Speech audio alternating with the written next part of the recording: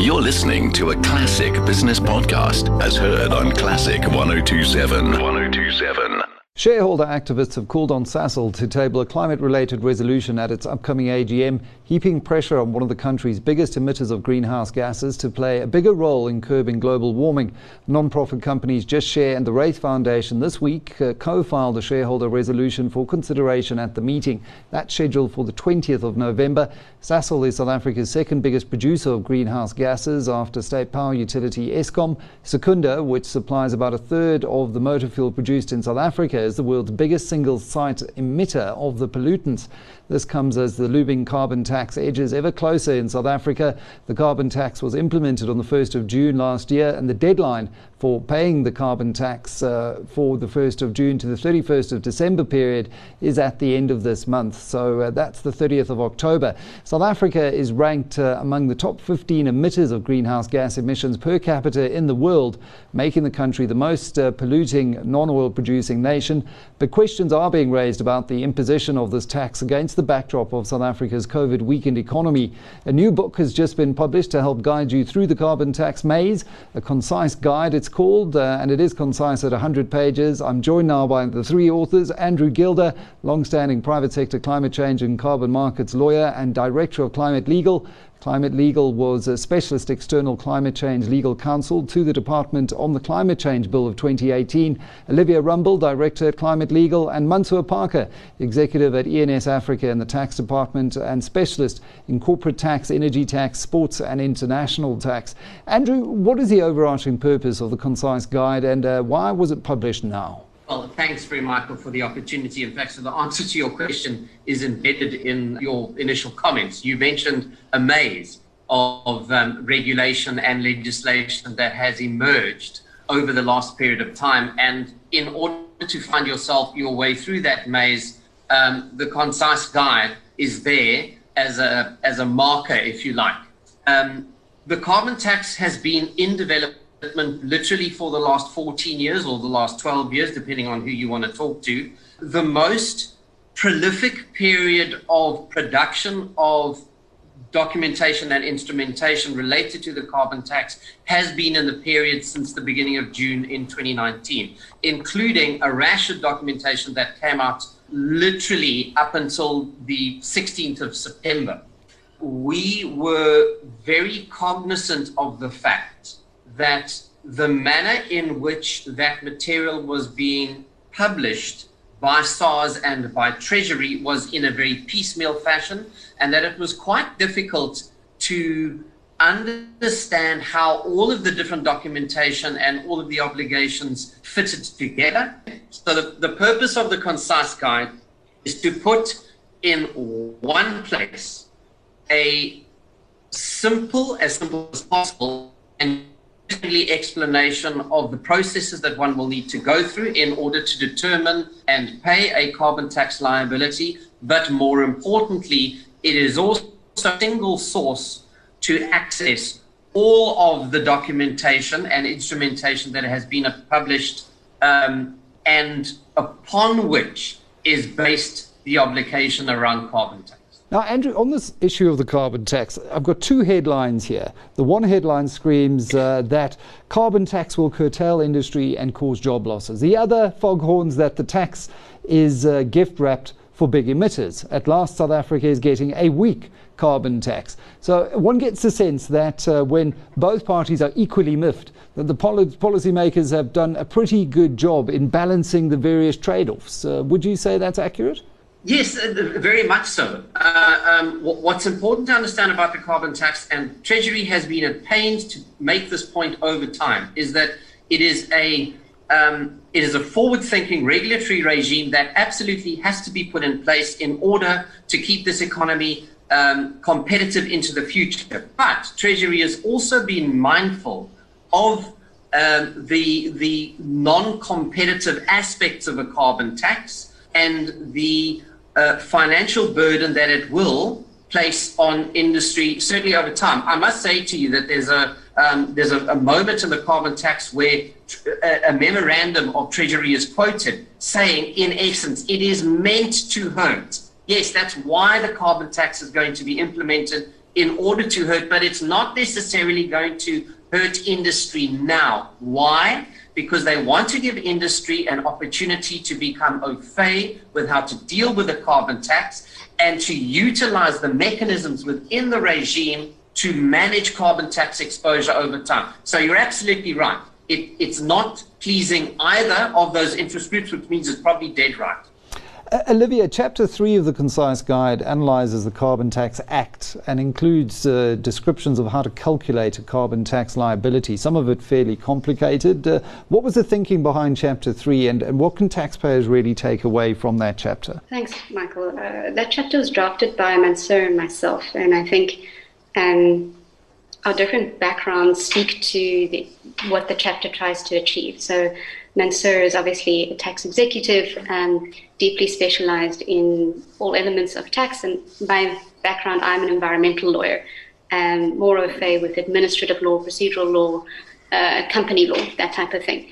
And what the carbon tax very much is a blend of expertise. It would be very difficult, I think, for an in-house tax counsel to complete the return without drawing on the blended expertise of a number of different representatives within the firm. You would need your internal SHEC person, you would need people dealing with strategy and accounting, that type of thing. And so what it tries to do is to unpack the detailed formula within the Act, and they're brutally long. They are formula within formula, and to give case-by-case examples of how one might complete a return. And the intention, or the way that it's drafted, is to try and speak to all the different disciplines who need to understand the tax and to work together with each other.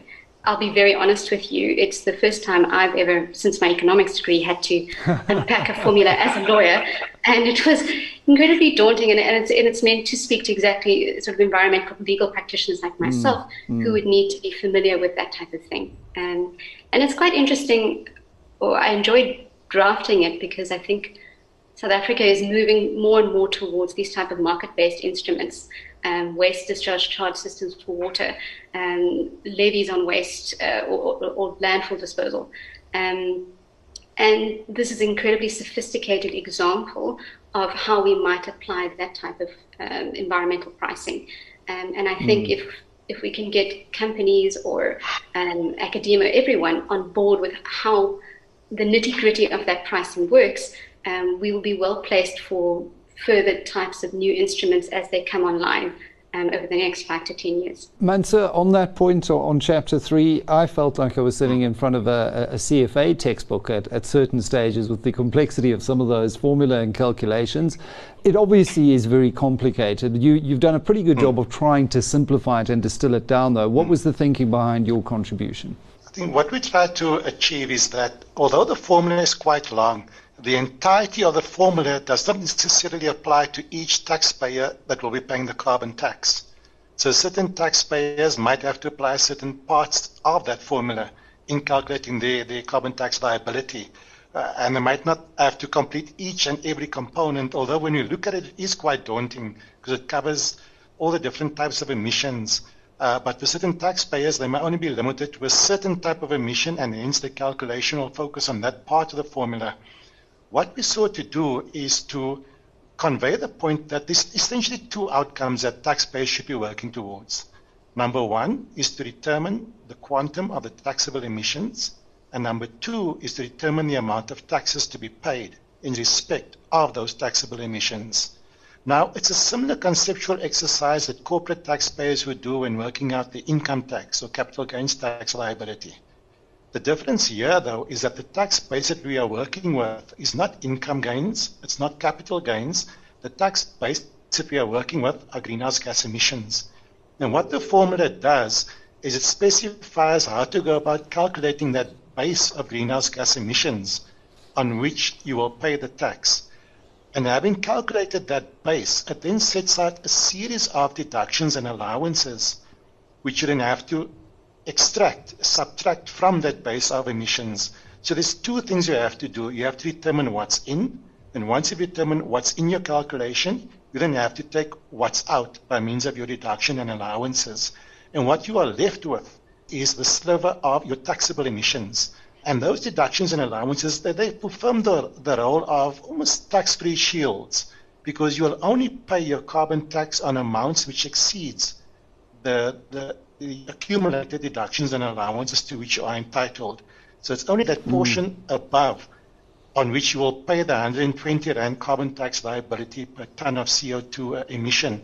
And that's why we often had, when the tax was introduced, people discussing the statutory rate, 120 Rand, and then inserting, but the effective rate might be reduced to 6 to 48 Rand per ton.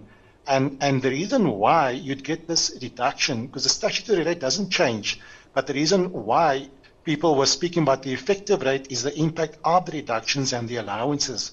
So it's very important for taxpayers to know which ones they would qualify for, and also in filling out the forms, that they fill out the forms correctly, so that they're able to make use of the deductions and allowances for which they are entitled.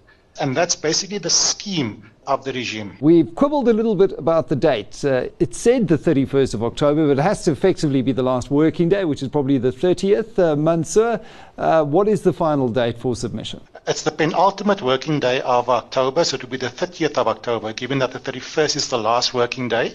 So it's the penultimate working day, the 30th of October. Right. And I've heard Olivia talk about the 29th, though. I think there was some discussion. Treasury did a roadshow, effectively a virtual roadshow, a series of webinars, which are very useful. And I think there was some debates during the course of that roadshow, particularly around that. It's worth saying, though, that it's at 3 o'clock on whatever day it is the penultimate working day. So let's go with the 30th. Okay. But what's important from SARS's perspective is that the timing deadline on that date is 3 o'clock in the afternoon, after which penalties are.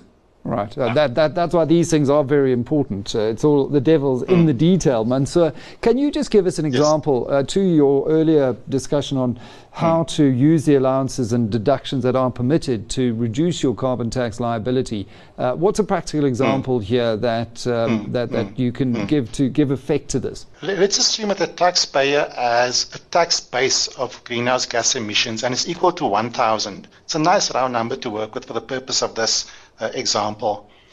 It then becomes entitled to deductions and allowances equal to 90% of that number. It can claim a basic tax-free allowance equal to 60%. It qualifies for performance allowance, trade exposure allowance, and some of the remaining allowances as well. And it claims up to 90% deductions or allowances. It then has remaining emissions of 100, which then becomes subject to carbon tax. So that 100 you will multiply by the 120 Rand per ton of CO2 emissions to get to the amount of tax which you should pay. So the 120 is not multiplied by the 1,000, your gross emissions. You've got to multiply the carbon tax rate by your net emissions, which is the amount that you arrive at after deducting all of these allowances and deductions. Now, in the first year, as you've said, it's a shortened period, June to December 2019, and there's certain aspects of the deductions and allowances, such as the carbon offsets, that taxpayers may not be able to fully claim this time around.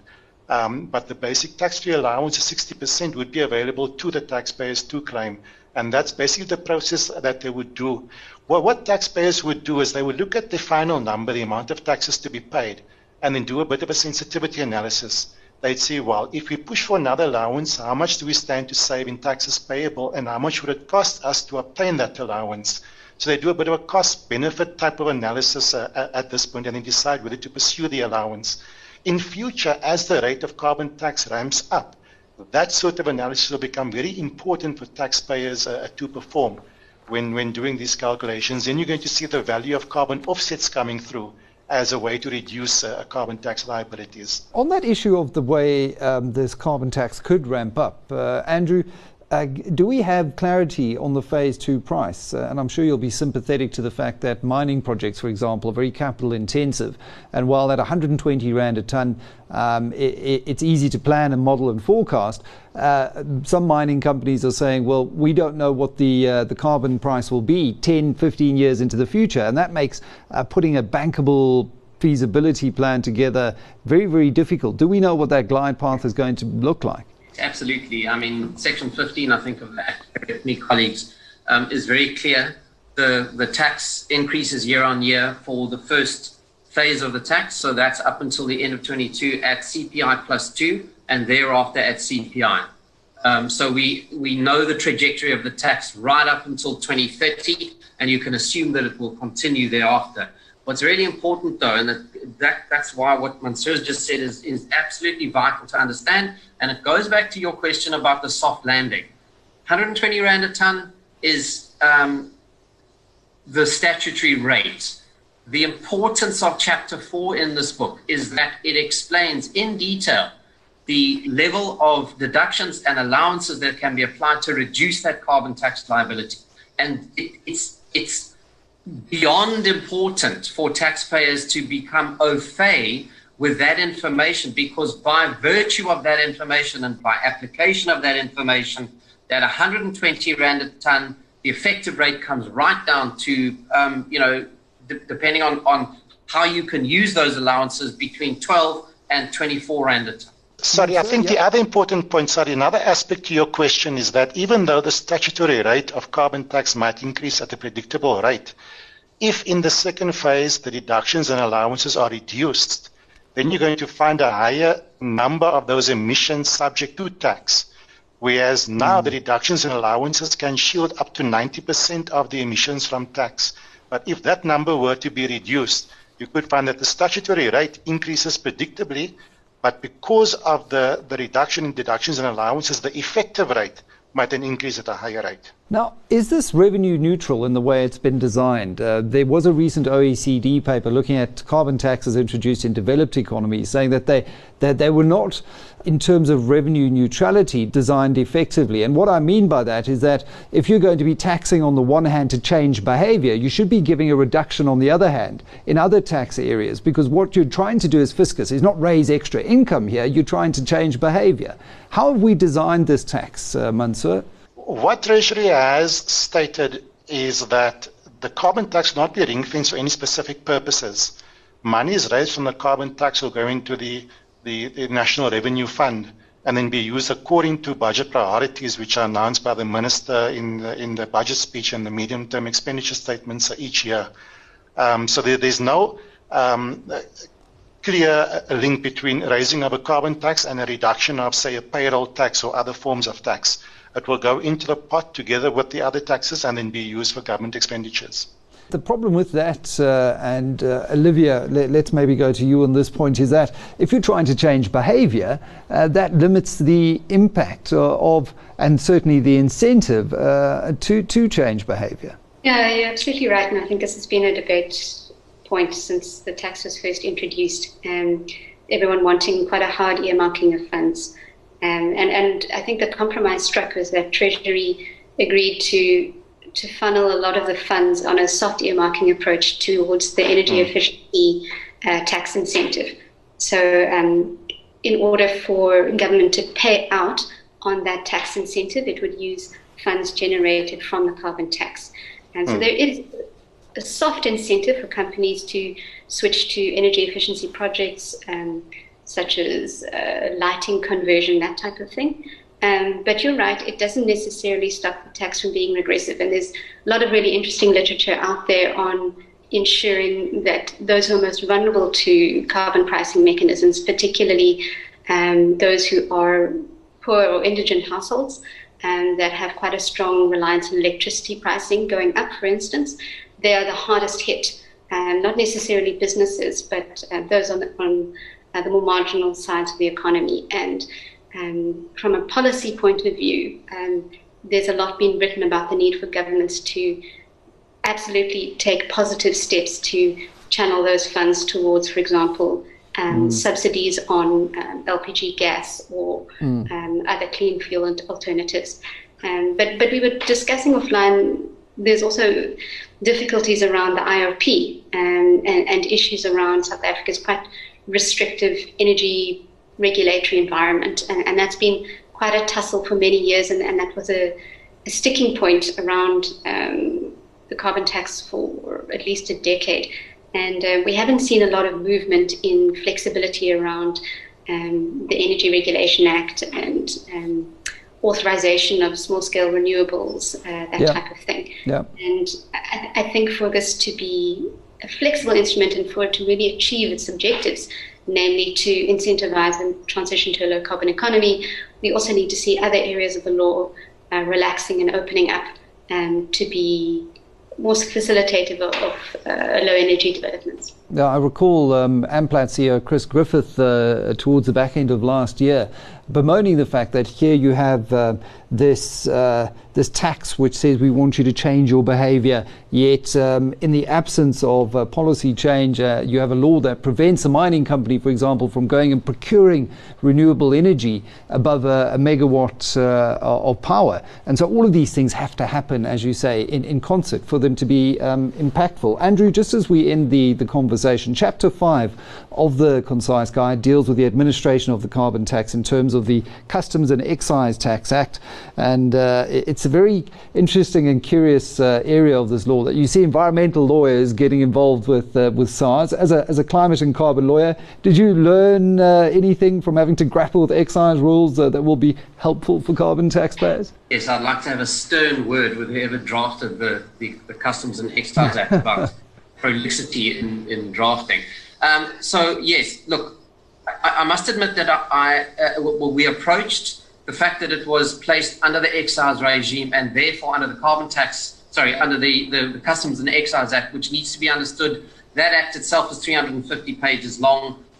The rules that apply to the act are another 700 pages long and growing, and I kid you not. And then there are at least another 100 or 150 pages of schedules. So clearly not all of those things apply to the Carbon Tax Act. The trick is to understand which parts of those apply to the Carbon Tax Act.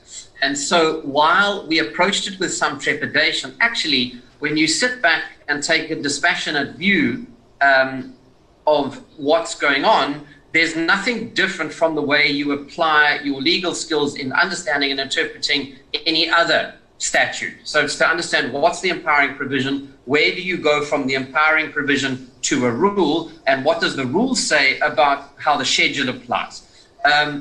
It is a little bit unfair to expect people who are non-tax practitioners and who are au fait with that regime suddenly to become familiar with it and to be able to use it to apply to a carbon tax liability, but that's what the Concise Guide does. So the guide takes you through all of that process and cuts through the chaff to get to what applies to the carbon tax and what does not apply to the carbon tax. And that really is the bottom line of this Concise Guide, coming as it does at a critical time ahead of that deadline. Is it the 29th or the 30th?